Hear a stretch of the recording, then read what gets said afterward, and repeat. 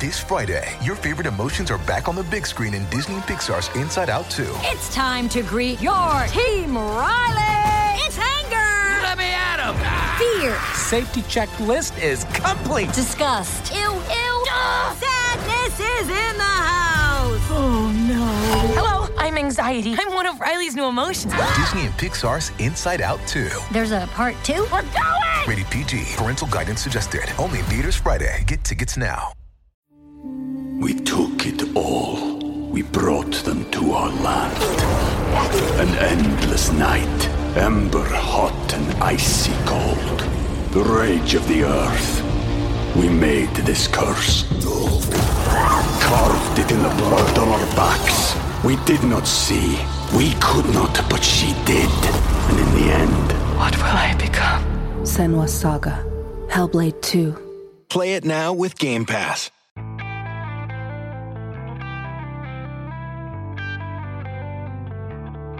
Welcome to New Books in Film, a podcast series on the New Books Network. I am your host, Joel Cherney. Today I speak with the editors of Abjection Incorporated, Mediating the Politics of Pleasure and Violence, published in 2020 by Duke University Press. Building on Julia Kristeva's Powers of Horror, an essay on abjection, Maggie Hennefeld and Nick Salmon have drawn together a group of essays that explore the object and its importance to modern social, political, and artistic life. I talked to them about how the collection came about, as well as the importance of each essay in presenting a useful illustration of abjection. We also tie some of the material into current events, particularly in the COVID-19 pandemic and political world. I hope you enjoy my conversation with Maggie Hennefeld and Nick Salmon. Hi, Maggie. Hi, Nick. Hello. Hi, Joel.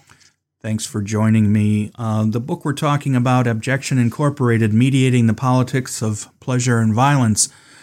Talking to two people who were the editors of this book, and the first one, well, as an introduction to the book, I want to give them both a chance to talk a little bit about their background, just where they are now and what led them to, first off, what they've done, what they're doing, and then also we'll start to talk about what led them to decide to put together this book. The first person we're going to talk to is Maggie Hennefeld, who I've actually talked to 2 other times on this podcast. She is officially the first person who's been on 3 times now. I don't know if that's just because she's prolific or she's easy to get interviews with. I'm not sure what the right answer is. Anyway. Definitely the latter. Okay, there we go. And she's the first person who jumped up and down figuratively when I asked her to be on an interview. I don't know. It was strange. Anyway, I wanted to talk about your backgrounds, but Maggie in particular, and Nick, I'll give you the same opportunities. Maggie, if you don't know, lives and works in Twin Cities, University of Minnesota, Twin Cities. And therefore, Maggie, your background is important anyway going into this book, but I also think it's important to talk to you briefly about the situation as it is. Obviously, both of you ran into unusual situations this year with your teaching when COVID hit, and suddenly universities and other schools had to come up with new methods to continue their classwork. So you already had that to deal with. And then, of course, quite terribly, you also, more than 2 weeks ago now, have dealt there in Minnesota with the issues related to the death of George Floyd. And obviously Minnesota, Twin Cities was the epicenter of that, since that's where it happened. So I'd like to give you a chance to just sort of talk a little bit about yourself, but also give us a little bit about what it's been like for you personally and where you feel like you are right now. Yeah, well, first of all, Joel, thank you so much for having me back on the podcast. I'm honored to be the first one to complete the trifecta with you. It's been quite a journey, but always a pleasure. So yeah, I'm here in Minneapolis in the Twin Cities at the kind of initial epicenter of the global uprising. The last couple of weeks since George Floyd's murder at the hands of 4 Minneapolis police officers have been extremely intense, an emotional roller coaster. Obviously, we talk about abjection, like 400 years of slavery and white supremacism and violence and anger just boiling over and exploding. So given the tremendous uncertainty of the current moment, I'm filled with, on the one hand, horror for all of the images I've been watching, because I haven't been, I've been to some protests here on the ground, but only the peaceful ones during the daytime. I haven't been kind of in the thick of the violence that is really, we're at the other end of that now in the Twin Cities, but it mostly took place after curfew. Though even peaceful protests during the day, you saw footage of armed police officers unprovoked, tear gassing protesters who are peacefully demonstrating, hitting them with flash grenades and rubber bullets and batons. We've seen a lot of horrific violence on our screens, if not up close and in person, over the last couple of weeks. But on the other hand, I'm filled with this strange, recently unfamiliar sensation called hope.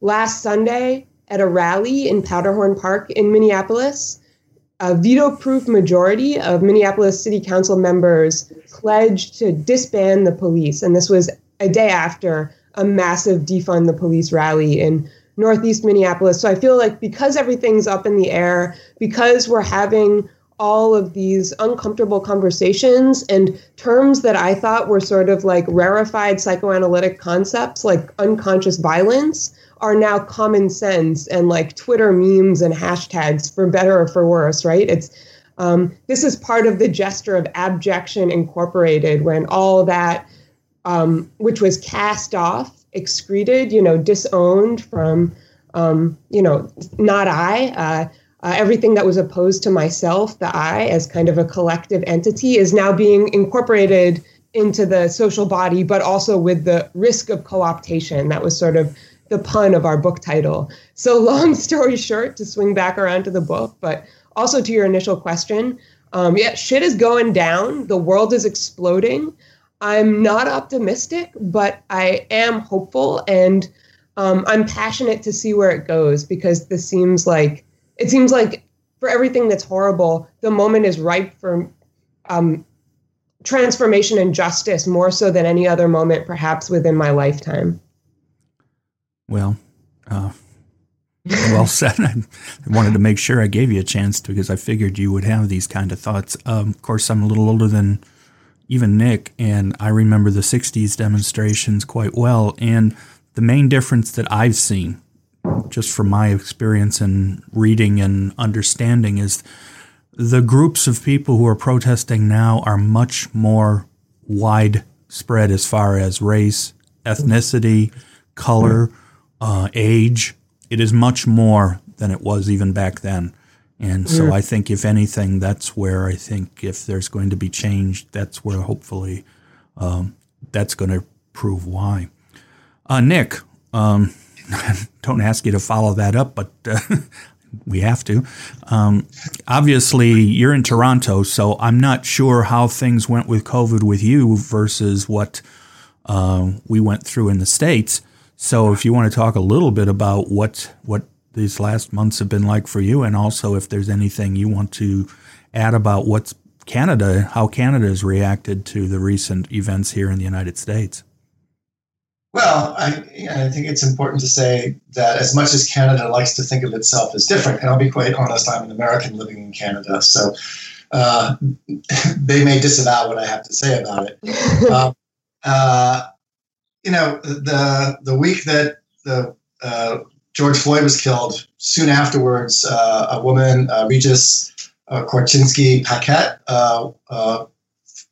fell or was thrown off of her balcony while police were present here in Toronto, under suspicious circumstances that are now under investigation. So it's not like this is an American problem that we watch with horror from afar. There's plenty of problems with policing here in Canada. And so my hope is that this is a moment that we don't try to play the game of abjecting America in order to make ourselves as Canadians feel better. And so, we're undergoing certainly not the level of protest that's been happening in the States, but there's been protest and discussion and serious consideration about how we learn from and grow from this moment. And so that's around Black Lives Matter. And I'm actually very fortunate. I run the aptly named Center for the Study of the United States at the University of Toronto. We have our eyes on you at all times. And we use the recent events in order to mount the first of what I hope is a series of conversations with students first. We started with students, and then we're going to open it up to larger groups of people later, just to talk through these issues. We brought together scholars from education, history, sociology, communication, to talk about the history of rebellions in the United States, going all the way back to the Boston Tea Party, of course. There's a long history of rebellion. It's only a riot when the wrong people are doing it, apparently. Mm-hmm. And that has been a really amazing discussion. I so appreciate hearing what the next generation has to say and their thoughts on it. So I think you're absolutely right. Part of what is making this different from what I witnessed in the 60s and 70s is the degree to which, from the ground up, it is a youth-led movement, and the inspiration and the anger and the desire for change is coming from them as much as from anybody. And I actually take great inspiration from that. And I will say also that in terms of COVID, I think it has fueled a lot of the desire for change, because we've all had to be sitting still for so very long and not actually going about business as usual. All of our lives have been abjected at this moment, that when the possibility of change presents itself, it seems undeniable. And so I'm hopeful as well. I kind of share Maggie's sense that optimism is perhaps overextending oneself, but that being hopeful and moving with hope is the only way we can go forward with this. Mm-hmm. Well, it could be worse. We could be out there rioting to get our hair done again. It's interesting how that was going on, and then suddenly somebody said, well, let's have something really important that we're going to protest about. So Nick, you've got quite a bit of experience. You've written many, many books and articles. And what I found interesting in reviewing the kinds of material that you've written in the past is that you definitely have written a great deal about popular culture and current events and things like that. Obviously, you've written books about Disney, and you also wrote a book about blackface, which, of course, is important for the material that we've talked about. And you actually edited a collection of articles about professional wrestling, which I found an interesting idea that we're now able to study on a sociological or historical or other kinds of level, the concept of professional wrestling. So what led, and I'm coming to you first with this, what led to the discussion between you and, I assume, which way did it go that you and Maggie decided that this was a topic, objection, that you wanted to develop a collection about? Well, Maggie, correct me if I get any of this wrong. Maggie was a postdoc at the University of Toronto when we first met, doing some of the fantastic work that became more than one book, actually. She was associated with the department that I was in, and we had a number of discussions about it. And I thought, this is an intellect that I want to work with. This is a mind that is sharp, on top of things, and with a perspective that I found made me grow as a scholar. And so I was beginning my next project, which is on vernacular media in the Cold War. And by vernacular media, I mean things like comic books and everything from comic books to graphic arts to stand-up comedy, the things that are kind of on the peripheries of what it would normally be called art, but which many people consider art. And in doing that research, I began to really kind of notice that there were a lot of figures, particularly in the underground comics scene, which you probably remember from the 60s, who adopted a position of being on the, like, purposely being on the margins of society when they didn't have to be. And, this sort of began probably most prevalently in the post-war period with the Beats, people like Kerouac, Ginsberg, Kelsey, Ken Kesey, and such. And I thought, that's really interesting that these people have the opportunity to be part of the mainstream, and yet they decided to identify themselves with people who don't necessarily have a choice about whether they're abjected or not. And Maggie and I began to talk about it, and Maggie can talk about how it intersects with her work with women in silent film and comedy. And we decided to put together a couple of conference panels on it. The first one was at the Modern Language Association. And Maggie, do you remember what year that was? That was actually 2000. It was December 2013, and it was before I did the postdoc. And I think it was even before that year, the genesis of the project, because I remember I was an ABD grad student on the job market when I presented in that MLA panel you organized, because it was like right after I had a preliminary interview for a job I didn't end up getting in one of the claustrophobic hotel rooms in which there was a fruit fly infestation. Talk about abjection. And then I was very relieved to go to the open air conference room in which we were talking about abjection, but at least not being pestered by Drosophila. I'm sorry, I got the order wrong. That's right. I forget. Yeah. Joel, if you're not familiar with the job interviews procedure at Modern Language Association, or MLA, they actually invite people up to hotel rooms, and you have to sit on the edge of the bed and answer questions. That panel led to another panel at the Society for Cinema and Media Studies, and we decided to put together Sunday a proposal. At 9 a.m. Sunday at 9 a.m. Another Always example of that direction. Out of that came the proposal that we presented to Duke. And then things got weird. Maggie, that's my handle there. Oh, thanks. I feel like the coyote, like dangling from one toe off the edge of a cliff right now. I'll try not to look down. Well, first of all, Nick, thanks so much for your generosity, kind of summarizing why you invited me on board to co-edit the project with you. And I was a very newly minted PhD doing my postdoc at UToronto when Nick invited me to come aboard, and was super flattered by the invitation, well aware of and a big fan of Nick's work already. And I think we first collaborated together at an SCMS panel on comedy, also with Rob King, one of the contributors to the volume, who wrote this phenomenal essay on the kind of dialectics between abjection and the absurd in Louis C.K.'s work, which was an essay he pretty thoroughly rewrote, in the wake of #MeToo and, the revelations of C.K. talking about his sexual predation is not just a tight set gimmick, but actually something that he was doing and inflicting on a lot of women in the comedy world. So Rob rewrote that essay, and I think it's a brilliant piece. It's our volume closer. But yeah, then things got weird. I guess Rob rewriting the essay was part of the weirdness. Another part of the most edited volumes are a long haul.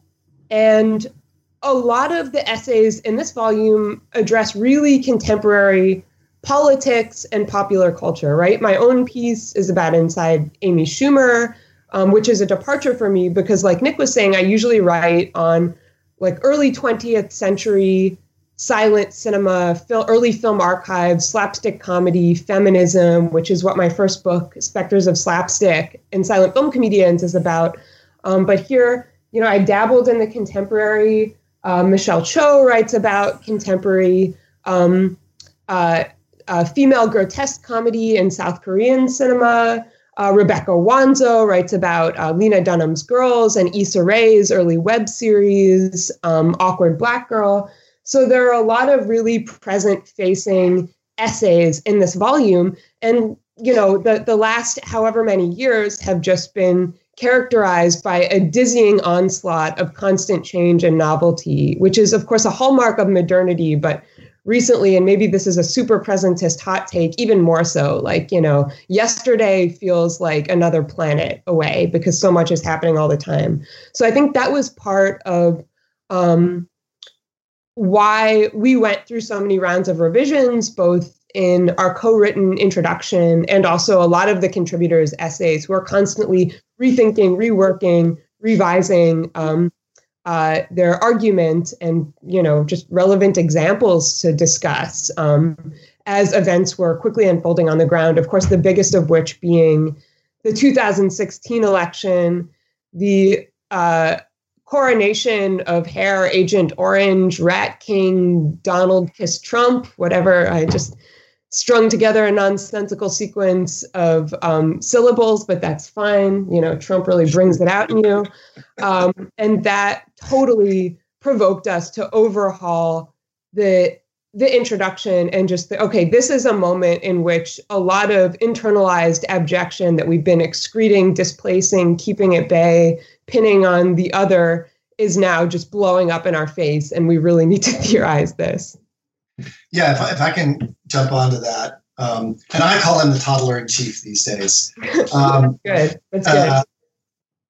That was a moment when we realized we had been kind of conceiving of abjection as this kind of move that people on the left or with left sympathies or who are resistant to popular or mainstream culture were using in order to distance themselves and make themselves special. And then suddenly we saw the rise of the alt-right and Donald Trump using the exact same techniques. And we thought we really have underestimated the place of abjection in current social thought. And so we had to kind of go back to the drawing board and talk to our authors about going back to the drawing board, along Rob being the most prevalent one, because the Louis C.K. thing happened after he had completed what he thought he had completed his essay, and then he had to go back and redo the whole thing.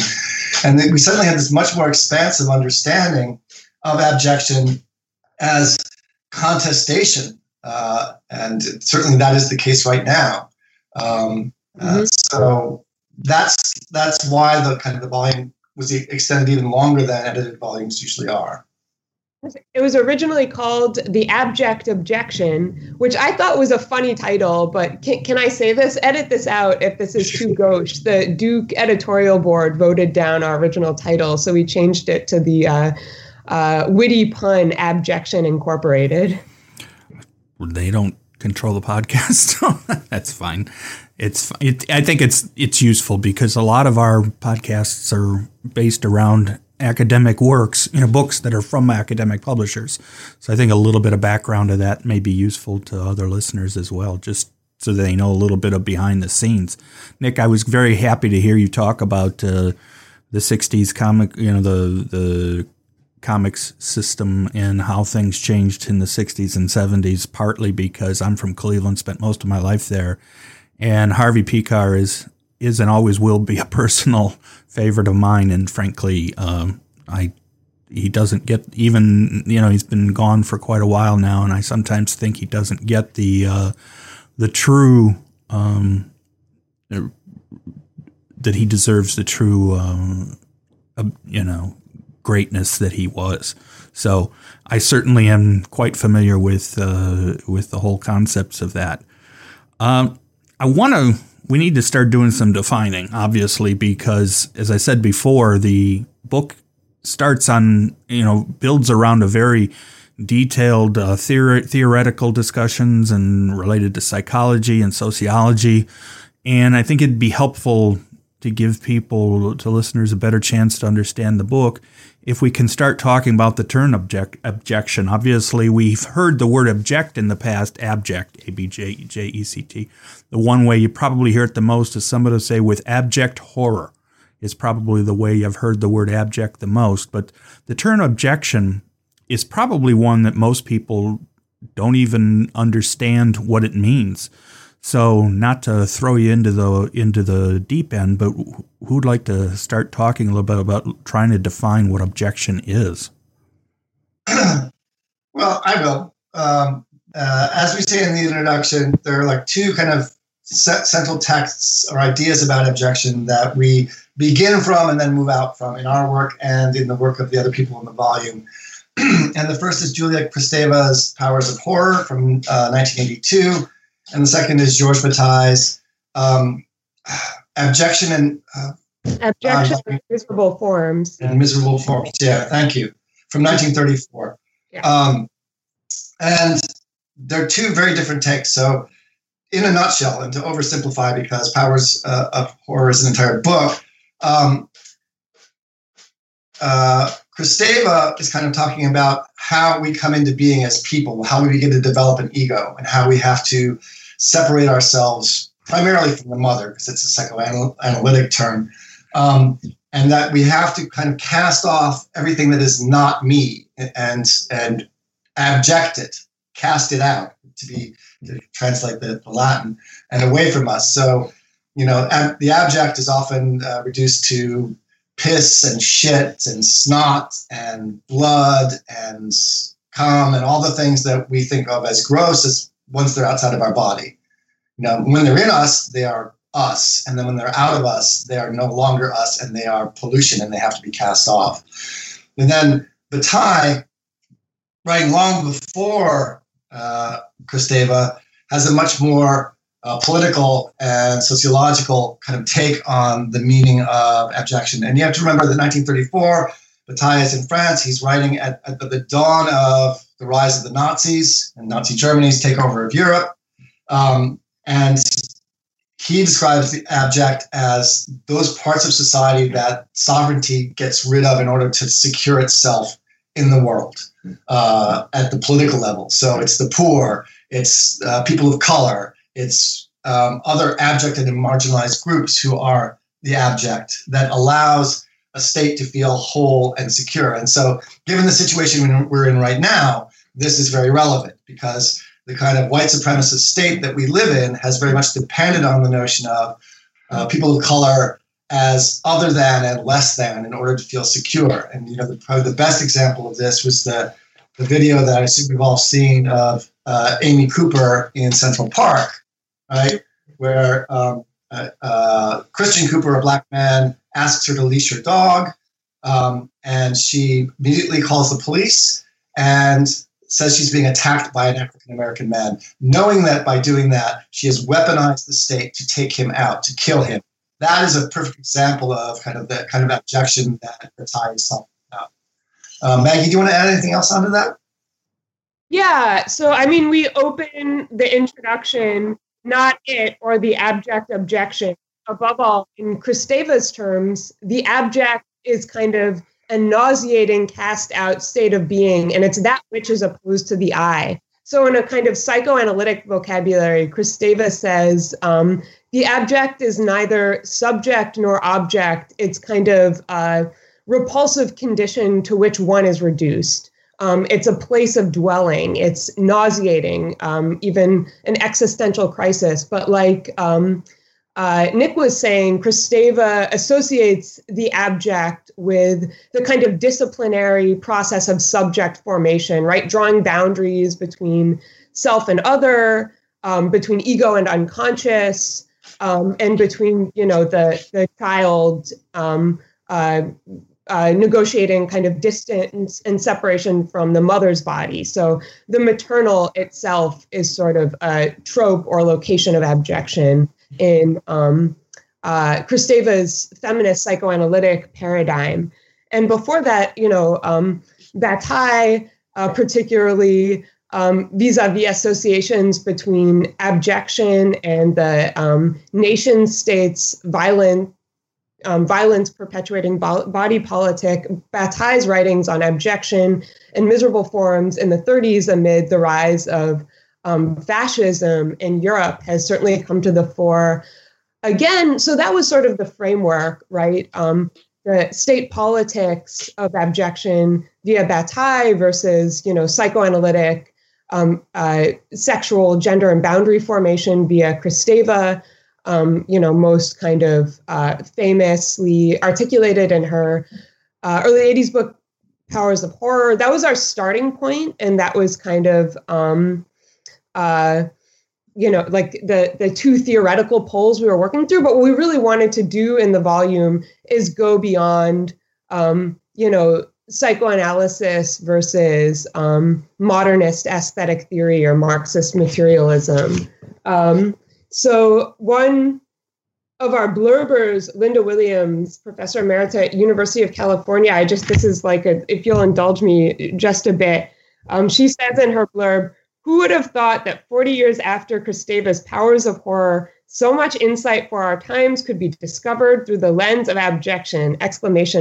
So I'm still a little bit cavelling in response to that blurb, but in the introduction, we try to cover a lot of ground, both contemporary politics and popular culture. We talk a bit about Black Lives Matter and how that protest rallying cry has been co-opted by its very opposite, right? Like, what does it mean when hashtags like Blue Lives Matter or men's rights are human rights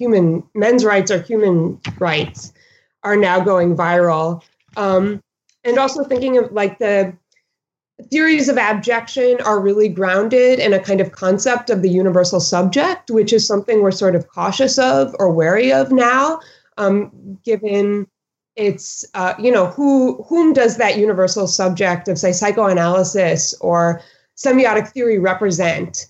Given the need for really intersectional theorizations and mobilizations of subjectivity. So we kind of explore that in tandem with some recent discourses and debates in new materialism as opposed to old Marxist materialism, new materialist theory like object-oriented ontology.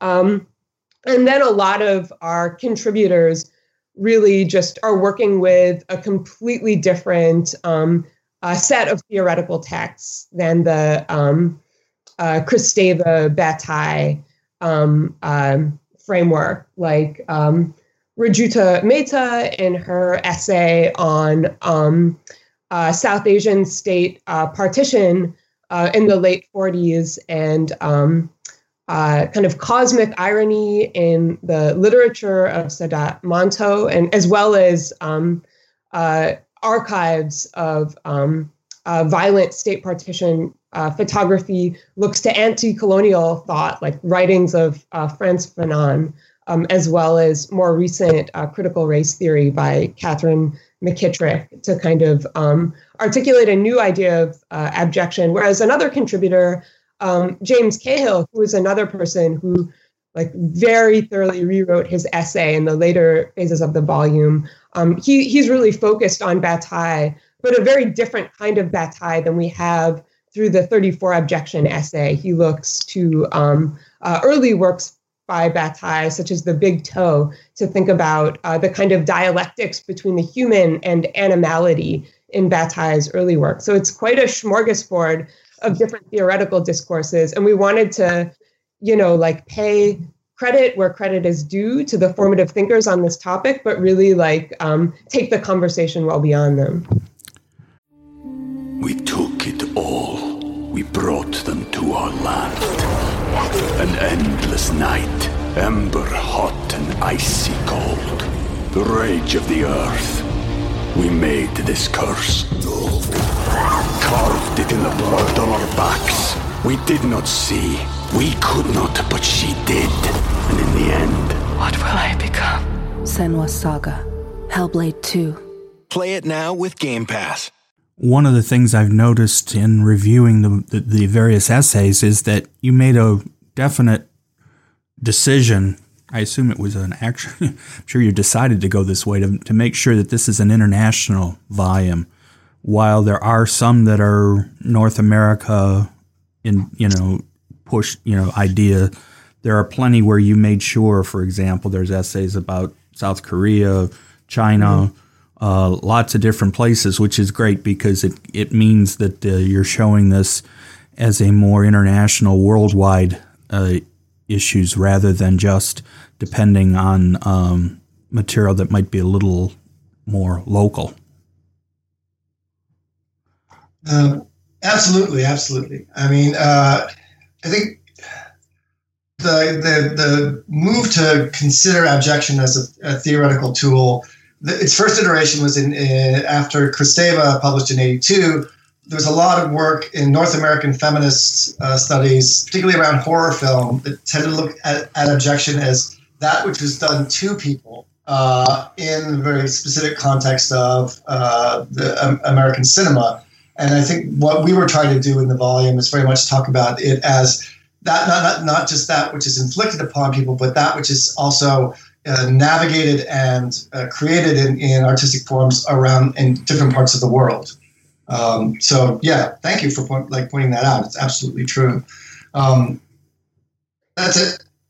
So where did you how did you first all draw together your contributors? I always ask that when it's an edited collection because for many writers, especially depending on academic writers, that's the slightly easier way sometimes to get published is through edited collections because, it's easier than trying to get a book deal and in other ways. So where did you make your pitches to try to get people? How many of them were folks that you had already known were writing on the topic? Maggie, why don't you start on this one? Sure. So a lot of the contributors to this volume are people who are our friends and who we've been in conversation with, who've been interlocutors for a long time, and whose work we really, really respect. So obviously, the international purview of the volume was super important to us because Nick and I are both kind of Americanist in our research objects and more kind of North American Eurocentric in the kinds of theories that we explore in our research. So, obviously having chapters on South Korean cinema, 1950s socialist satirical comedy in China by Yiman Wang, and Indian photography and literature, Japanese shoujo manga. That was obviously crucial for us. But also, Rajuta Mehta, who wrote the wonderful chapter on anti-colonial folly and the reversals of repatriation in late 40s South Asia. She was my friend from grad school. She was in a cohort, I guess, 2 years after mine. And I just was extremely aware of her brilliance and immediately wanted to make sure she and also how relevant the kind of topic and theme of abjection was to her research. So, she leapt to mind immediately for me. There are a few folks now who ended up at University of Toronto, which was funny because they weren't initially there when we invited them to participate in the volume. But Rajuta Mehta is indeed now an assistant professor at U of T, as is Michelle Cho, who wasn't initially either. And Michelle was also someone I knew from grad school at Brown University. Michelle did her postdoc there. And I actually TA'd for her course on extreme Asian cinema, which is obviously a topic, East Asian genre cinemas in which violence, abjection, graphic extremities in one way or another are sort of depicted and thematized. So I think a lot of it happened through happenstance, friend networks, which is something that I'm ambivalent about, not via this project, but just kind of moving forward. How do we resist the impulse to keep kind of reproducing the same academic networks of collaboration and influence, the same people we talk to anyway, inviting them to contribute, and how to broaden that call, because we did initially issue a CFP, and the proposals we got to put it bluntly, weren't viable. They either had a take on abjection that would make the volume incoherent, or approach the topic in a kind of fetishistic way that was really, really, really not what we were going for critically in this collection. But yeah, and this is something I'm struggling with, and it also relates to conversations we've been having a lot in the last 2 weeks. How do we decolonize the university? Not just in a kind of tokenizing way of diversity, multiculturalism, and inclusion, but how do we really just like blow open our kind of networks and genealogies of collaboration and influence? So it's not just, the same voices speaking together over and over again. But that said, I think it worked out well in this volume. So, Yeah, I mean, I have to say, true that. But on the other hand, it's not like it's a whole bunch of white people like you and me, Maggie. In fact, you can't even see that you and I are white in the same way, right? So our network could stand a little bit more decolonization, but it's actually, it's a pretty diverse network. And the other part of this that was important for me is that a lot of the people who came to this volume came to us through conversations at conferences. Either we were on panels together or we were talking after panels. We were hearing each other's work. And I just found some of the people on it, Tom Lamar in particular, I've always found his work really inspirational. I've always wanted to work with him. Rob King is another person. He used to be a colleague of mine at U of T and is now at Columbia. Are people that I just, whose work I so admired that we talked about this stuff long before we actually began to put the volume together. Same thing for Rebecca Wanzo, who just has a great new book out on race and caricature. The content of our caricature, which I highly recommend.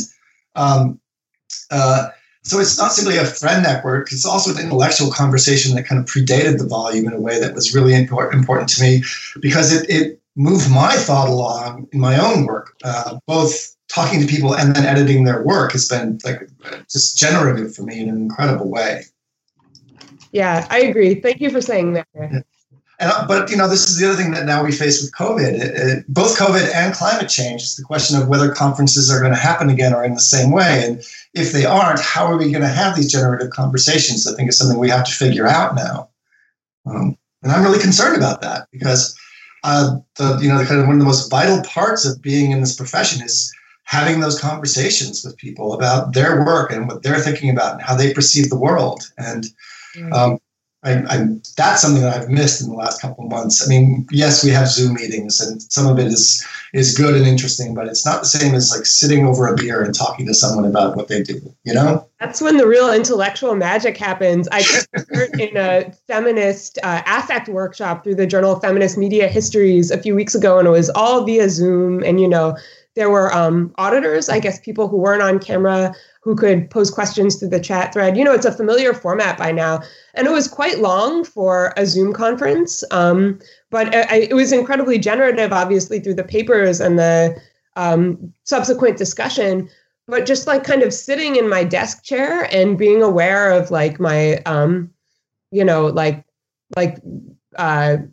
decapitated head reaction shot bubble on the screen while other people were talking and presenting was so physically exhausting. And then at the end, it was like brilliant because it had been an exhilarating event, but it was really anticlimactic too, because there's this expectation, there's this energy like, all right, now the real conversation is going to happen when we all go out for beer and dinner. And then it was like, oh, I got to like walk my dog. Yeah. Like I got to feed my kids dinner, like, see ya. So yeah, how do we recreate that given the likelihood of frankly, not being able to go on site for a long what I time? think is going to happen is things will evolve. Things always evolve. It's not that the old ways are going to completely die away. It's just that there are going to be some things that are going to continue forward the way they are now, just because maybe the paradigm has shifted enough for certain things. And other things will go back to the way they were. I think we all agree that we're a social creature. We are social creatures at heart. And I know that you're not the only one who has told me, Maggie, that you find it exhausting to participate so much, having to do it via online, particularly with Zoom and other things. And there is the distraction factor as well. So there's no question, I think, that people will go back to what they want to go back to. And it's just unfortunate that this happened the way it did. But in the end, maybe that's a good thing, because things will be reviewed and will also be reborn in some way, and maybe for the better. And maybe it'll also give people a better chance of being included, people who can't necessarily make a lot of conferences. So I guess there's a positive aspect on that. People can participate who normally in the past may not have participated. That's a really good point. And the kind of increased discussion and awareness already of accessibility issues has been a very positive development of the, current limitations, for sure. So the book, we're got onto a lot of tangents, which is not a bad thing. It just means that we need to come back to the book. The book is in 3 parts, and you've got your essays broken up into those 3 parts. But besides your introduction, you also had a separate chapter called The Politics of Objection. I'm going to let you, whichever one of you wants to start talking about this chapter, pronounce the author's name, because I don't want to butcher it. So I don't know which one of you wants to talk a little bit why this particular chapter, which obviously is being presented outside the individual parts, it's presented as almost a second introduction. So who wants to talk a little bit about that first essay? I can say something briefly, and then Nick, maybe you can. Pass the baton to you. So Sylvain Latrenger translated the Bataille essay that we kind of cite and engage with extensively from 34, Abjection in Miserable Forms, which, wasn't even, wasn't widely discussed, say, when Kristeva was writing Powers of Horror, hadn't been translated into English. And we initially, in earlier phases of the volume, before we ran up against the word count, had hoped to include fragments and excerpts of key texts and maybe less visible texts on abjection. We were exploring different formats for the volume, some of which we included, like being able to include the original comic by Mark Mulroney. But when we emailed Latrenger for permission to use his translation, he responded, generously agreeing and also saying, hey, I have this unpublished essay on Bataille, kind of contextualizing the essay itself that I wrote in the 1990s. It's yours if you want it. Right? That's The Politics of Abjection. And it was a little bit shorter than the other chapters in the volume. And it was really covering different ground. It was a different kind of piece. It didn't quite make sense in any of the other sections. And, we worked with, it's a brilliant essay, and we worked with Latrenger a little bit to rework it for the present moment. But that's why it's placed where it is in the format. It wasn't originally solicited for the volume. It kind of fell into our lap. Yeah, I'll only add that, in terms of the way we structured the volume, it seemed like as with our introduction, a better frame than actually content to any of the sections, because it doesn't really take up performativity or aesthetics in the same way that the other parts do, or bodies. It's kind of a more historical overview, and so we wanted to lead with it, and also to give due respect to his work in terms of setting this up for us. And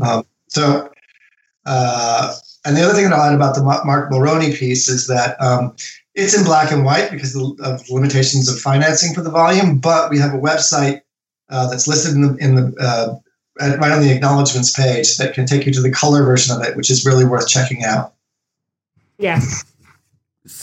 So obviously then that takes us into the actual structure. So you're in 3 parts. The first one, as you just pointed out, Nick, when you were describing the first essay, the first part is performances, the second part is bodies, and the third part is aesthetics.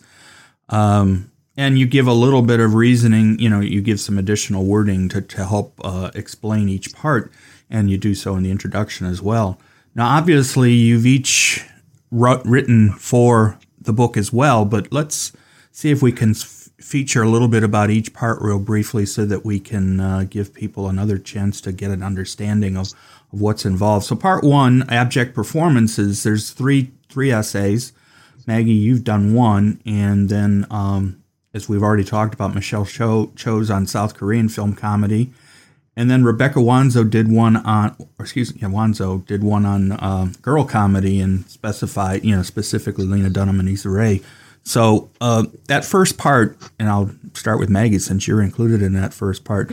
What was the hope with those essays as far as describing and illustrating abject performances? Yeah, I guess so. The subdivisions are somewhat loose, but these three essays really belong together. We're all talking about relatively recent, contemporary, feminist popular comedies that heavily feature tropes of abjection and kind of thinking about what that means vis-a-vis larger questions of feminism, capitalism, and kind of intersectional difference. So Michelle Cho, popular abjection and gendered embodiment in South Korean film comedy, right? She talks about embodiment. It could have gone in the next section on abject bodies, but the essays on that section end up taking a really different tack. So Cho in particular is looking at two South Korean film comedies, 200 Pounds Beauty, which is hilarious, haunting, and My Sassy Girl, and thinking about how, kind of like gross out romantic comedies about female abjection sort of play a foil in the context of late capitalist South Korean culture for anxieties about changing gender roles and the fragmentation of masculine norms that ultimately these comedies serve. Even while they have, like images of women vomiting on the subway, shitting in the street, and all these other sort of crude tropes of abjection, they ultimately serve a kind of conservative ideological function. And Rebecca Wanzo's piece, which is really focused on millennial comedies of abjection, and she has a really brilliant kind of comparison between Lena Dunham's Girls, which is just kind of like a millennial popular feminist abjection comedy par excellence, which perhaps has not aged quite as well as Issa Rae's early web series, Awkward Black Girl. And she's particularly thinking about what these tropes of abjection mean for Blackness. And she's engaged with Derrick Scott's work in this essay. And kind of thinking about abjection as sort of a predicate condition that positions millennial women as always already precarious. So also, thinking about the neoliberal economic climate of kind of diminishing returns, weakened social safety net, declining kind of hopes for the future, cruel optimism, all of those sort of structuring conditions of our like current political moment, and how those get played out in the comedic television format. So the kind of tension between gendered comedy and economic abjection, as well as how Issa Rae negotiates Blackness as a condition of abjection through the kind of comedy of awkwardness in Awkward Black Girl, which, especially for fans of Insecure who are listening to this, I highly recommend this essay, and that you also go back and watch Issa Rae's early web series, Awkward Black Girl. And then my piece was on the TV show Inside Amy Schumer, which, even though I've kind of taken a certain distance from Schumer's stand-up and her other comedic works of late, I still think this variety series is really brilliant, and that the show, the work that Schumer does on Inside Amy Schumer is far and above her recent stand-up, at least, which has become kind of gimmicky, all of the sort of like bad, lazy sex jokes and that kind of thing. And in that essay, I mean, Nick was talking a little bit about the kind of genre coding of abjection and the extent to which it's predominantly associated with the horror genre, but also with comedy. And one thing I'm exploring in that essay is actually how in feminist scholarship on comedy, the grotesque via Bakhtin's theory of the carnivalesque is really the kind of word or signifier for theorizing a lot of these tropes that we're talking about, not abjection, which is more kind of predominantly located in feminist scholarship on the horror genre. So thinking about some of the genre and theoretical formations of how like gross bodies appear in both popular film and television, but also in feminist scholarship. Now, part two, I know abject bodies. The thing I found interesting about part two is that if I correct me if I'm wrong, but all the essays in part 2, none of them are American, where the first part, 2 of the 3 dealt with American or North American work to an extent or completely, where in the second part, you've gotten more into the international part, unless I'm missing one. With exception of Meredith Bach's essay. Yeah, Meredith's piece is on American talking dolls for the most part. Sorry. Well, you're a toy. Yeah, you're right. But anyway, Nick, let's talk a little bit with you about this second part. When we talk about abject bodies, why did you feel that these particular essays, I mean, obviously, as you pointed out, Talking Doll, we've got things like burlesque, but what is particularly apt about these essays in part 2?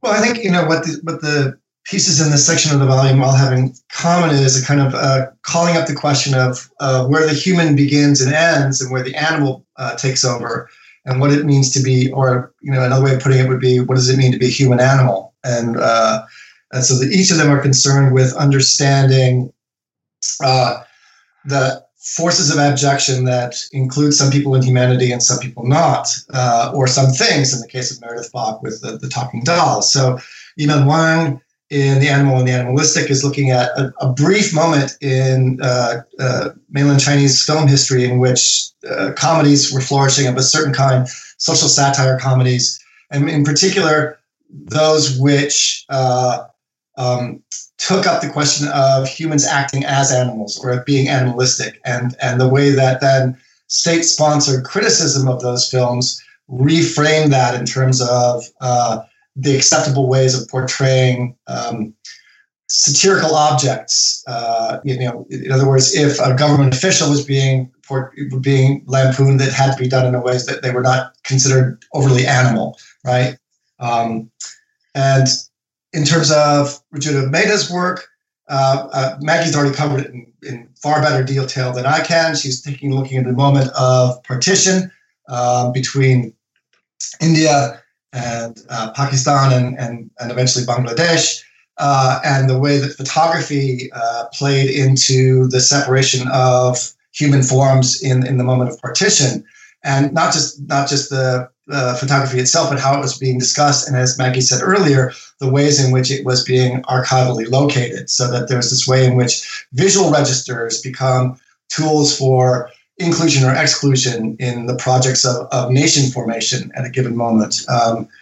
And Meredith Bach, between technology and toy, is looking at the moment in which the talking doll approaches the human in kind of the same way that earlier iterations of the automaton, like the Mechanical Turk, would feign a kind of cognition and awareness that suggested a fundamental humanity, but weren't actually of that thing. And the kind of the methods by which different corporations patented ideas about human relations and the gendering of those things, because generally talking dolls are considered for girls, and the relationship between girls and speech is one that is fraught, as we all too well know these days. And then James is really interesting. It's the one that is most directly engaged with Bataille, as Maggie was saying earlier. And James is taking up the kind of what he calls a burlesque natural history, basing it on things of like, what if we consider the big toe as the morphological constant between species rather than some other thing that we would recognize as being driving taxonomy on a more regular basis? Or what happens when we compare ourselves to pigs rather than apes? Mm-hmm. This kind of assumption that, I'm taking apart all the assumptions we have about what has historically constituted humanity in a simultaneously theoretically nuanced and kind of hilarious take on human development. And I think this is one of the things that's really interesting about Bataille, and why both of us have been drawn, and James have been drawn to him, which is that he theorizes laughter quite extensively, and the notion of laughter as a destructive and deconstructive act that's really important, both in this piece and in the volume. And then finally, why in abject art? Mark Mulroney is an artist in upstate New York, who is another friend, who does a piece on learning about sex in Catholic school. And, and it's very much about becoming aware of oneself as embodied, as having a body, and the meaning that is placed on that body. And, he very much does the child's take on, this is the bizarre information I was given out of the gate in terms of what it meant to be a boy, And so all of them are about, one's relationship to embodiment and humanity in that sense. Mm. Maggie, is there anything you want to add to that? No, that was beautiful, Nick. That was so concise, and you covered a lot of ground. So then finally, part 3, Abject Aesthetics. 4 essays, including one by Nick, which, as we've already somewhat talked about, but to mention that this one dealt with EC Comics, which, if you know anything about the history of comic books, the EC period is still one of the most interesting periods in comic history as far as I'm concerned. And then there's a few other essays. Nick, before I let Maggie talk about the section, was there anything you wanted to mention specifically about your essay? Well, my essay it's as we say in the business, PLP, part of a larger project, and which I described to you earlier. And I just, I grew up with EC Comics, as I'm assuming you did, Joel, and the wry take on conformist Cold War culture that Mad Magazine gave us, and the kind of irreverence that the EC brand in general gave us was like one of the formative elements in my being as a person. I remember talking to the scholar Henry Jenkins about this, and we both agreed that the two big things for us as kids, as young white men in America in the 60s, were Mad Magazine and Star Trek. These are the things that gave us a sense of the shortcomings of what we were being taught in the school, and the chance to think outside of the realms of normative behavior.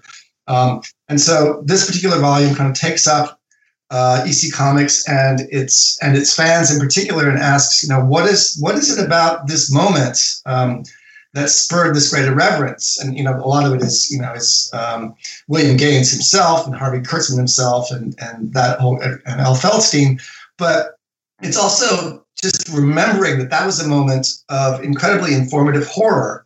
The post-war period, the horrors of the Holocaust were being revealed to people who had not been fully aware of the details of it. We witnessed the atomic bombing of Hiroshima and Nagasaki, and in the case of Americans, we perpetrated that bombing, and then eventually went into the Vietnam War. And it's the degree to which we had to accommodate ourselves to the horror of our own existence, I think, has never been fully explored. And so I try to do a little bit of that in this volume, to talk about kind of the abject horror behind the horror comics, which, the Comics Code outlawed quite quickly because they were actually just too horrific for young minds, we were taught, And those of us who had young minds at the time felt very much otherwise. So that's what I'll say about that. It's interesting. Mad Magazine, as far as I'm concerned, was the true underground comic of the period before underground comics actually came into existence, because like most good written material, whether it be artwork or other kinds of materials, even though it was presented as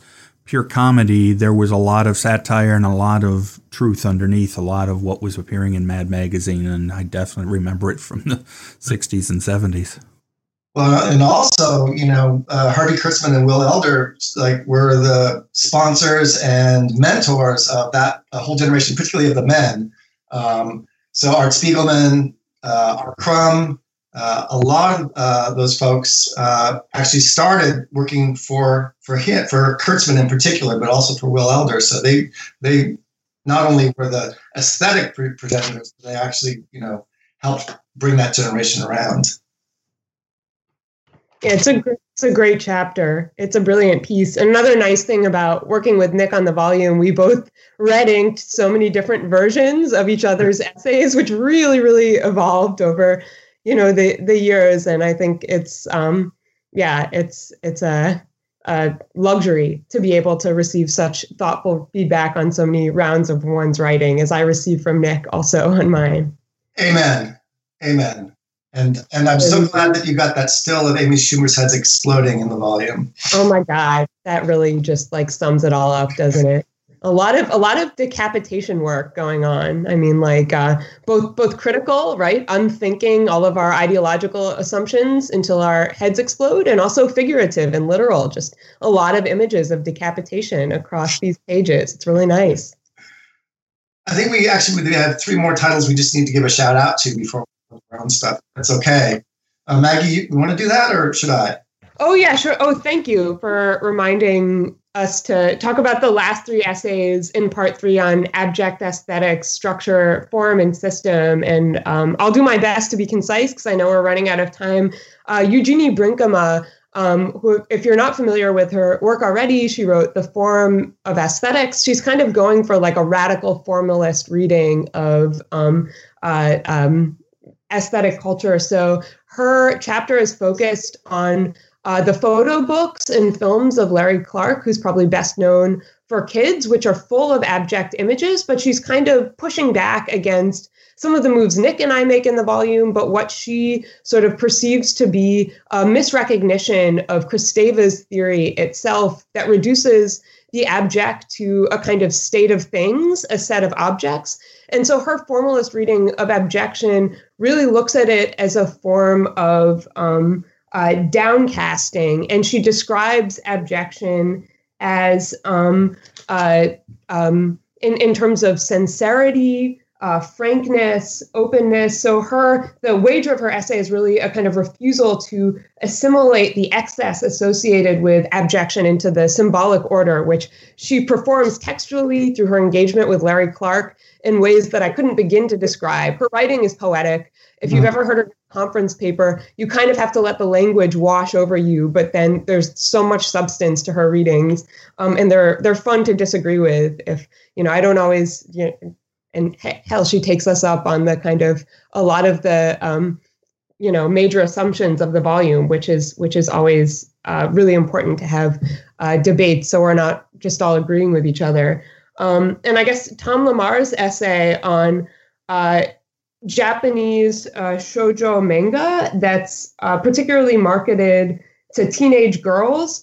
He's kind of looking at ugly feelings, drawing on Xian Nai's work, her book Ugly Feelings, such as irritation, as well as frustration, anxiety, even loathing, as kind of the affective motors of how manga is serialized, right? Both for a national readership, but also globally. So it's again a kind of systemic, structural, formal reading of the affective mechanisms that are popular in shoujo manga. And he talks about, I'm not intimately familiar with the genre, but some of the scenarios he describes are really quite striking. Like one about a girl who agrees to pretend to be a dog. So the guy she has a crush on will pretend to be her boyfriend. It's really quite something. And then last but not least, and we've already mentioned this essay a little bit, Rob King's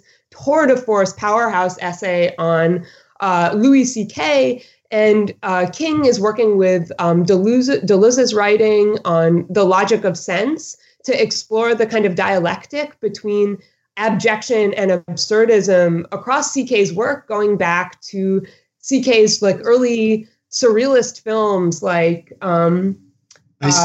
Ice Cream, and forget what some of the other ones are called. And King is really thinking about what that tension means, the dialectic between abjection, right? Like CK's sort of like wallowing shtick, like look how, like, I waited online for a cinnamon roll and then like the only one left was on the floor and I ate it anyway. I'm such a fat schlub. But then how he tries to like convert or parlay that endemic abjection into some kind of spiritual transcendence, which happens on the level of absurdism that sort of takes flight from the body, and how much like those tensions are the driving force of the show. But then, how absurdism itself fell short in the wake of 2017